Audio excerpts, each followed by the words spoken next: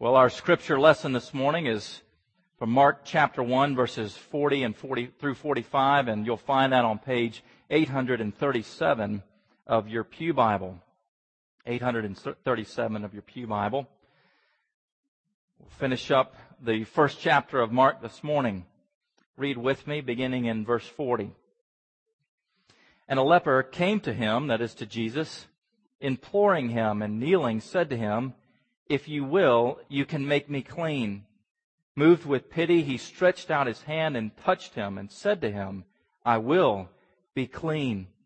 And immediately the leprosy left him and he was made clean. And Jesus sternly charged him and sent him away at once and said to him, "See that you say nothing to anyone, but go, show yourself to the priest and offer for your cleansing what Moses commanded, for a proof to them." But he went out and began to talk freely about it and to spread the news, so that Jesus could no longer openly enter a town, but was out in the desolate places, and people were coming to him from every quarter. Yesterday, a couple of my children came to me after playing a little bit outside, and they were a little bit muddy, and they had fallen down outside in the mud and in the rain and gotten a little bit dirty, and it reminded me of a time when I was a young boy as well, when my sister and I rode our bikes off to a park, and we began playing in the mud along with some other friends. And the play just continued and continued to the point where we were covered from head to toe with mud. And I can remember getting back on our bikes where the tires were caked in mud and riding, and the mud was flying all over the place. And by the time we got home, the mud had begun to dry a bit, and we knocked on the door and stood out in the front yard waiting for our parents to come to the door. And seeing my parents open the door, and I'm not sure whether they wanted to laugh or to cry or to scream, but there we were, our clothes were ruined, they were caked in mud, and they had to get out the water hose to basically hose us down and begin to rinse off this mud that had caked on. And you know, parents do that sort of thing, don't they? Their child is in need, their child is dirty, they need to be cleaned.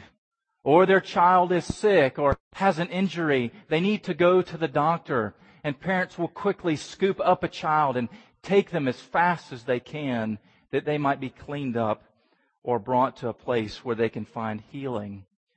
Now, this particular man in the story, this leper that we read of, has no family that can do that for him. In fact, there's no one who can do anything for him. No one that can clean him up, so to speak.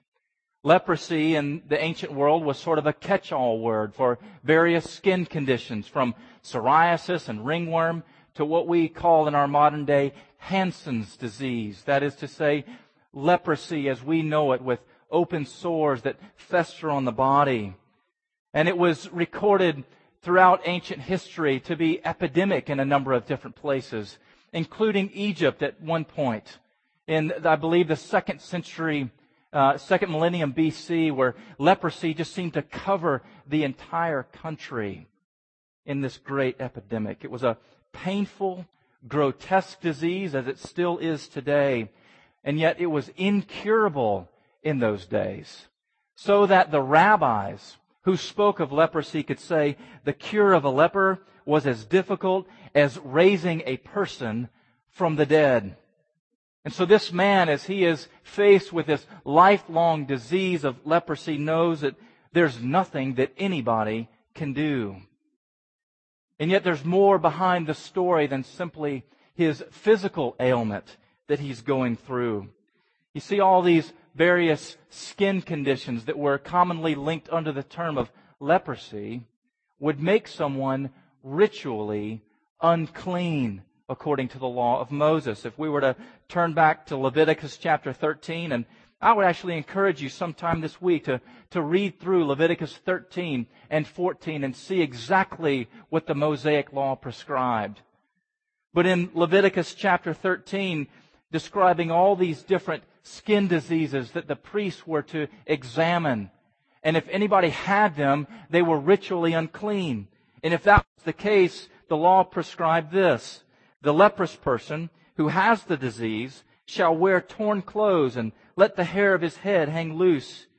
He shall cover his upper lip and cry out, unclean, unclean, to anybody who was walking by, that they might not be unclean as well. He shall remain unclean as long as he has the disease. He is unclean. He shall live alone. His dwelling shall be outside the camp. His dwelling shall be outside the camp. You see, this man likely lived in a leper colony, away from family and friends, away from the normal ways of life, with nothing to do but suffer with the other lepers who had the same disease alongside him. You see, the rabbis even came up with extra rules beyond the Old Testament prescriptions about what lepers were to do and how other people might become unclean if they had any contact with them. So this man was isolated. So there was the pain of the physical ailment itself. But then there was the pain that came along with being isolated from family and friends. Even isolated, you might say, from God Himself. And it brings us to the first point that we see here in this particular story. And that is this: suffering produces a desire for what only Jesus can offer. Suffering produces a desire for what only Jesus can offer. Now, in ancient Israel in those days, it was a very poor country. Poverty reigned. There was a great disparity between the haves and the have-nots. It's why you see vast numbers of people, great crowds coming to Jesus just for bread, because they had nothing. Their houses were very poor. The life expectancy was somewhere just over 40. Disease was rampant in that particular culture at that time. In other words, these people knew suffering. They knew hunger. They knew disease. They knew poverty. And this man knew it too. And he had lost so much because of this particular disease. Being shunned by the community. Required to live outside the city. Being asked to proclaim when anybody was to walk by at any close proximity to him, unclean, unclean. In other words, don't come near me. I am not fit to be in your presence. Reminiscence of Peter when Jesus brought in this eyes and said, "Get away from me, Lord, for I am I'm not fit to be in your presence." And this man knew what it was like to suffer here in this leper colony. He may have gone to the priests over and over again, asking that the priest might examine him. Am I clean now? Can I come back now? Can I be welcomed once again into the presence of God and worship in the temple? Can I go back to my family and my friends? Only to hear again and again, "You're unclean." So this particular man, we see him coming in desperation to Jesus. "If you will, you can make me clean." It's his confidence that Jesus can do something about it. He's probably heard the reports that this man is out healing people of all kinds of diseases. He's casting out demons. Surely he can do something for me that the priest could never do. And yet his request is a surprising one. Remember, he's supposed to stay away. He's supposed to pronounce to people that get anywhere near him, "Unclean, unclean." But it's a sign of faith, isn't it? Or at least desperation caused by suffering. I've got nowhere else to go.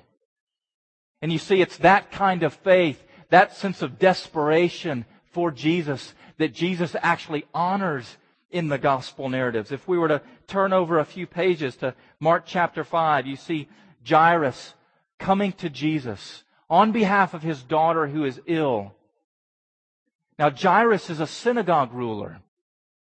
And he's going to align himself with Jesus, who at that point is beginning to receive opposition for the Jews, and yet he is a synagogue ruler and doesn't care because his daughter is ill.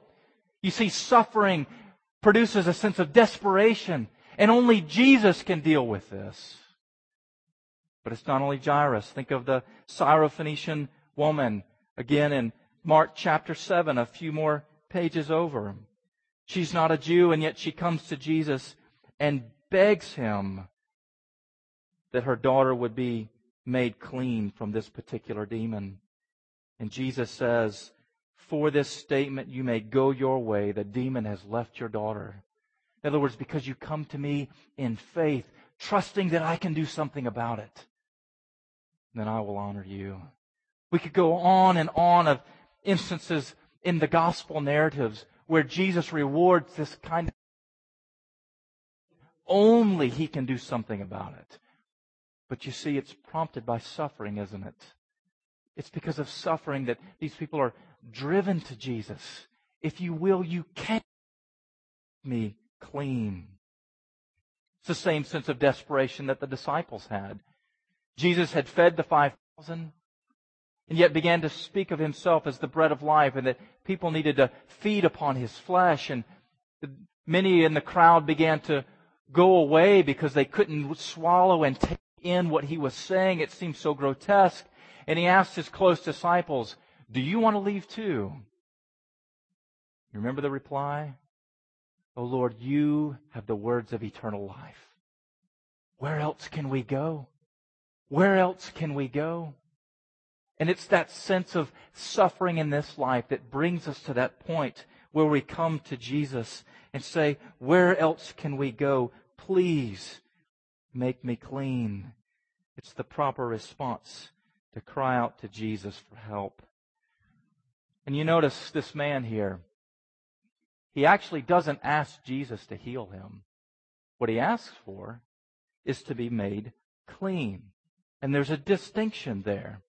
Because what's spoken of in the Old Testament law about being clean is not so much a physical healing, but it's about ritual purity, about being cleansed spiritually so that you're able to be ritually pure and come into God's presence, to be welcomed by Him. In fact, all of the Old Testament laws that seem so strange to us, whether it's the food laws, whether it's laws of ritual purity, whether it's the fact that they were not supposed to mix different types of thread together or mix different types of seeds together, everything was to point symbolically and metaphorically to their purity as a people of God. And if there's something impure about them, then they can't be welcomed within the camp. They can't be welcomed in the presence of God. And so here for this man, his physical disease was a metaphor that testified to him that what was true on the outside was a reflection of what was on the inside. That the foulness of his sores and his open wounds reflected the foulness of his own heart. That sin so pervaded his heart that it was a stench to the Lord. So that when he said, "Unclean, unclean," it was almost as if he was saying, "Sinner, sinner, don't come near." Now imagine if you had to say that every time you came near someone. Cautious, be careful, I'm a sinner, you want nothing to do with me. If you come too close to me, I will damn my sin. I will make you unclean because of my sin. See, that's the kind of powerful witness that this man's disease was supposed to have. It was supposed to reveal a deep sense of need for the cleansing that only Jesus can give. Now, the same is true for us in a different way. We don't live under the Mosaic law anymore. But every sense of suffering in this fallen world ought to be a testimony to us that not only is the world fallen, but it's fallen because of sin. It's fallen because of sin. Now, that's not to say that every bit of suffering in your life can be pinpointed to one particular sin that you have committed. but it's to be a testimony to us that we are sinners. So that we ought not to fight against our sufferings and shake our fists at God and say, God, why did you bring this upon me? This is your fault. But no, we are not to have hard hearts, but soft hearts. So we say, oh Lord, teach me what this means about the inner reality of my own wickedness, the inner reality of my own heart.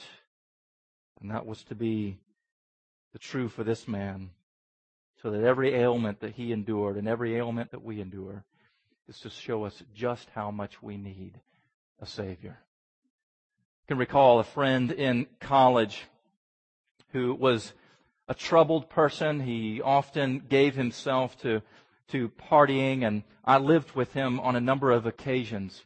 And I can remember a number of occasions where he would come to me late at night on, say, a Friday night when he had been out partying with friends. And in a drunken stupor, he would say, Matt, I just need to talk to you. Something's got to change. I need to talk to you. And yet the very next morning, he would wake up and he would want nothing to do with me. See, that reality of the angst in his own heart was a testimony. There's something wrong here. And yet he was unwilling to follow through and to pursue what only Jesus could give to him. My friends, we don't want to be like that. Rather, we want to listen to our pain. Because you see, we don't have to go looking for it. It will find us. Pain will find you in this life. And as C.S. Lewis said, who knew much of the pain of this life, said, pain is God's megaphone. He's calling out to you. And are you listening like this man? So that you come with a sense of desperation to Christ. So that you get to the point where your life is as repulsive to you as it is to Jesus. Just as the stench of this man's disease was a stench in Jesus' presence, we recognize that that is true of us as well. So often we speak of sin being an iceberg and we only see the tip of it. And so much of it is beneath the surface that we never see and never recognize. And most of the time, that is just fine with us. We're very complacent. We're very happy for sin to be suppressed down like that from view, so that it doesn't come up into our face, so that we're not overwhelmed by it. And this man could not get away from his illness. And therefore, he couldn't get away from the testimony about himself of just how much he needed a Savior. So he comes with a sense of desperation. My friends, when is the last time you've cried out to Jesus? Oh, Jesus, make me clean. Make me clean. And so suffering drives us to Jesus for what only He can give. But secondly, Jesus can cleanse while the law condemns. Now, this man, as I said before, had likely not been touched in years. I don't know how long he had suffered from leprosy, but he had not been touched physically by family or friends, maybe by a fellow leper in the leper colony. But it had been a long time. Sort of like AIDS patients, if you remember back in the 1980s and early 90s when very little was known about AIDS and there was such a fear of contracting the disease just by contacting a person. And if you remember what Princess Diana did back in maybe the late 80s when she went to Africa, and right before the watching world, here was the princess, spotless in her outfit, and reaching out and touching these AIDS patients. And it almost made the world gasp.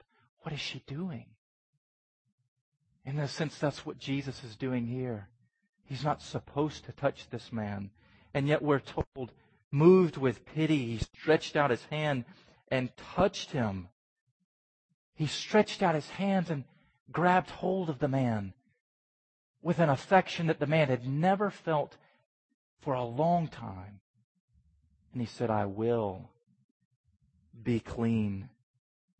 Jesus had compassion for the broken. This word pity here is the same word from compassion, if you remember, from the parable of the Good Samaritan, where he had compassion on the man who was beaten and lying on the road. Jesus saw something of his own brokenness in this man. Not his sin, but Jesus was very accustomed himself to the brokenness of this life. Having been born in a humble stable, having been raised by a carpenter, most likely knowing all the frailties of physical life, and ultimately knowing the brokenness and uncleanness of being hung on the cross. And Jesus could look at this particular man with great compassion, with great pity, and desire to touch him and to make him clean. See, if we were to read through Leviticus 14, one of the things that you would see there is the extensive and expensive way in which this man would be made at least ritually clean. He would shave off his head and shave off his beard, shave off even his eyebrows as a visible testimony to everybody that this man has now been made clean. He would offer sacrifices. He would be washed with the blood of the sacrifices. But you see, that could only make him ritually clean. And Jesus here can do what the law could not do, which was actually to cleanse his soul, to cleanse his heart from sin, to wash him in a way that he had never been washed before. Remember the story of a young boy who was allowed to go out and play with his friends by his mother. And they lived adjacent to some woods, and there was a drainage ditch, and within that drainage ditch was some real filth and mud and stench. And his mother told him, whatever you do, don't go across the ditch. Of course, playing with his other friends, they wanted him to go farther, to go across the boundary marker that his mother had given to them. And he did. He jumped across the ditch and he had made it. And they began to play off in the woods. And when it was time to come home, he could hear his mother calling. And he said, I've got to go.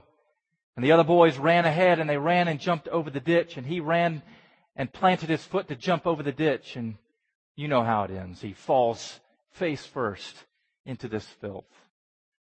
And he comes walking home to his mother in tears, afraid of what she's going to say, and yet also fearful of what he has put upon himself. And his mother just stoops down and embraces him.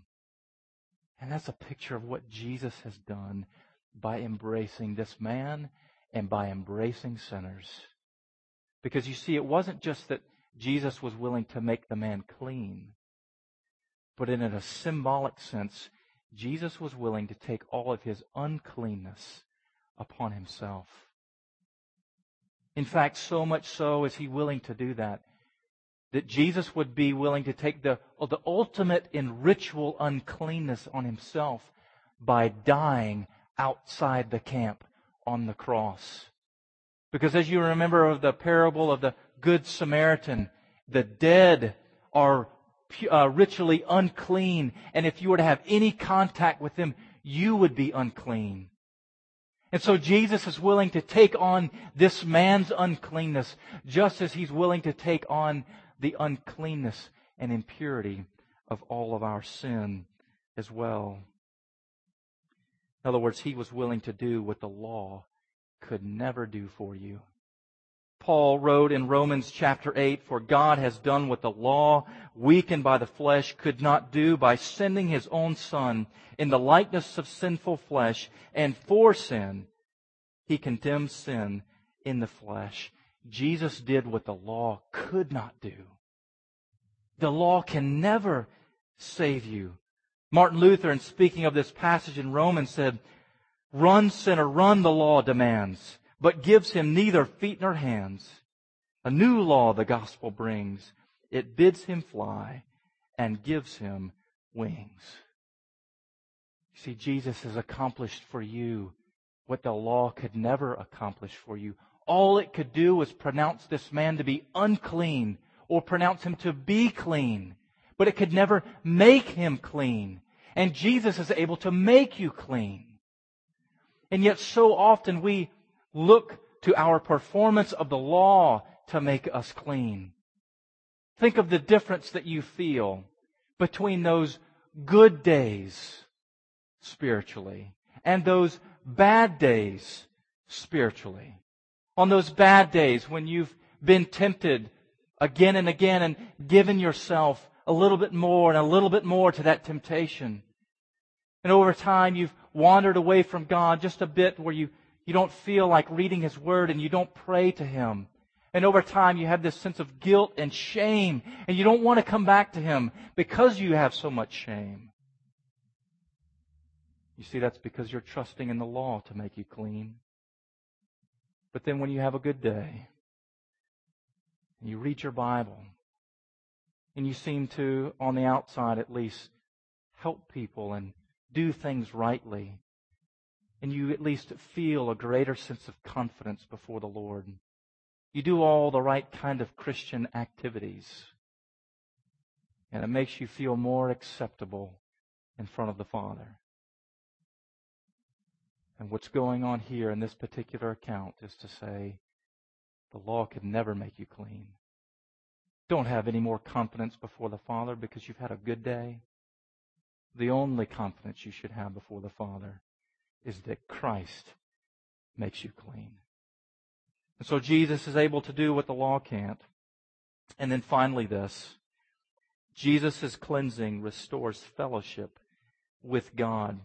We're told here in verse 43 that Jesus sternly charged him and sent him away at once and said to him, "See that you say nothing to anyone, but go show yourself to the priest and offer your cleansing, for your cleansing what Moses commanded, for a proof to them." So Jesus here insists that the man fulfill the law by going to the priest, by making the right kind of offering, and being declared by the law ritually pure, ritually clean. And Jesus is insistent upon this. And yet the man disobeys, we're told in verse 45. He went out and began to talk freely about it and to spread the news, so that Jesus could no longer openly enter a town, but was out in desolate places. And people were coming to him from every quarter. Now, from one point of view, you can't blame the man. He's been healed. He's been made clean. He can go back to his family. He can go back to the city once again. You would be overjoyed. You'd want to tell everybody. You can almost imagine him saying, "Do you see me? I'm clean. Do you see that man over there? His name is Jesus. He's the one who has done it for me." And yet Jesus has sternly charged him not to do that. Why? Well, part of the reason is that Jesus is no longer able to go into the towns, but has to go out into the open spaces. Remember from last week in verse 39, he wanted to go through Galilee, preaching about the kingdom, because that is the mission for which he had come. And now he's inhibited from doing that. But I think there's something far more that's going on here as well. You see, the law provided a way for the man to be declared ritually clean and pure. And what Jesus wants is the man to not only be made clean, but now to be restored to fellowship with God. So that being made ritually clean, he can now enter into the temple to once again enjoy the worship of his heavenly Father, to be restored. Jesus wants far more for him than just to go out and skip along and tell everybody, "I'm clean, I'm clean." But rather to rejoice in the Lord and to be present with Him, to take joy in Him. And the priests were supposed to see this too. We're told that Jesus wants him to offer proof to them of His cleansing. Now the priests during Jesus' ministry, you might say, received many lepers back and declared them clean. And they must have wondered, what is taking place here? Remember, they thought it was almost the same as raising someone from the dead as healing a leper. What's taking place here? And what should have been in their minds is that, wow, this is a sign of the inbreaking of the Messianic age, that Christ, the Son of God, has come. Because Jesus, when He sent out His disciples, He told them, heal the sick, cleanse the lepers. When the disciples of John the Baptist came to Jesus and they asked, are you the one? He says, now you watch me and you take back to your master, John, what you see. And part of what they saw was the cleansing of lepers. It was to be a sign to the priests and to everyone else that the inbreaking of the Messianic age had begun, that the Son of God had come in flesh. And this story here is a transition point in the Gospel of Mark between the inauguration of Jesus' ministry of proclaiming the kingdom and rising tension towards Jesus. Because people aren't going to receive the good news of the Messianic kingdom. See, what Jesus wanted for this man is, don't be satisfied with a miracle worker. Only be satisfied when you're reconciled to your Heavenly Father. Only be satisfied when you're reconciled to your Heavenly Father. Recognize that I am the final solution to your problem of being not only ritually unclean, but sinful and impure. And Christ provides the reconciliation to God that we so desperately need. Jesus wanted to make the man not only clean, but reconciled to his God. My friends, is that what you want most? Is that what you want most in life? To know your God, to be reconciled to Him, to be so brought into fellowship with Him that everything else in this life begins to fade away. Is that what you see in your life? Do you pursue Him with that kind of passion and vigor? Are you taken up with the words of the psalmist, who am I in heaven but you? And there is nothing on earth that I desire besides you. Does everything else pale in comparison to knowing God? Or is He simply a sideline show in your life? Because what Jesus wants for you is for you to know the Heavenly Father the same way He knows the Heavenly Father. To find such joy and delight in Him that your first instinct every day is that you want to know Him more, that you want to be caught up into Him, that you want to learn about Him, that you want to walk in His ways, as we've already read from the psalmist earlier today. I want to run in the path of your commands because you enlarge my heart towards you. Because you see what He's doing to this man is saying, look, the law can't cleanse you. Only I can cleanse you. But once I do, now you go to the law as a way to love your Heavenly Father. Because now he's not only restored to God, but he's restored to his neighbor. He can once again be in fellowship with people and begin to live out the law that God has given to him. Not to be clean, but because he already is clean. There's a great difference there between serving God in order to be clean and serving God because you have been made clean by Christ. My friends, that's exactly what Jesus does when He comes in, doesn't He? He brings a sense of wholeness, of wellness, but not so that we can enjoy in it and bask in it ourselves, but so that we can be brought into further fellowship with our Heavenly Father. I hope that's our desire today. That we would want more and more to go to our Father and say, praise you that you have sent your Son, and now I'm welcomed into your presence. Let's pray together. Our Heavenly Father, we do look to you. We know that your Son is the only one who can make us clean. We come to Him now. We trust in His grace. And we pray, Lord, that you would free us by him to no longer look to the law as a way of feeling a sense of assurance, but rather we would look to Jesus. And having looked to Jesus, long to be with you. It's in his name that we pray. Amen.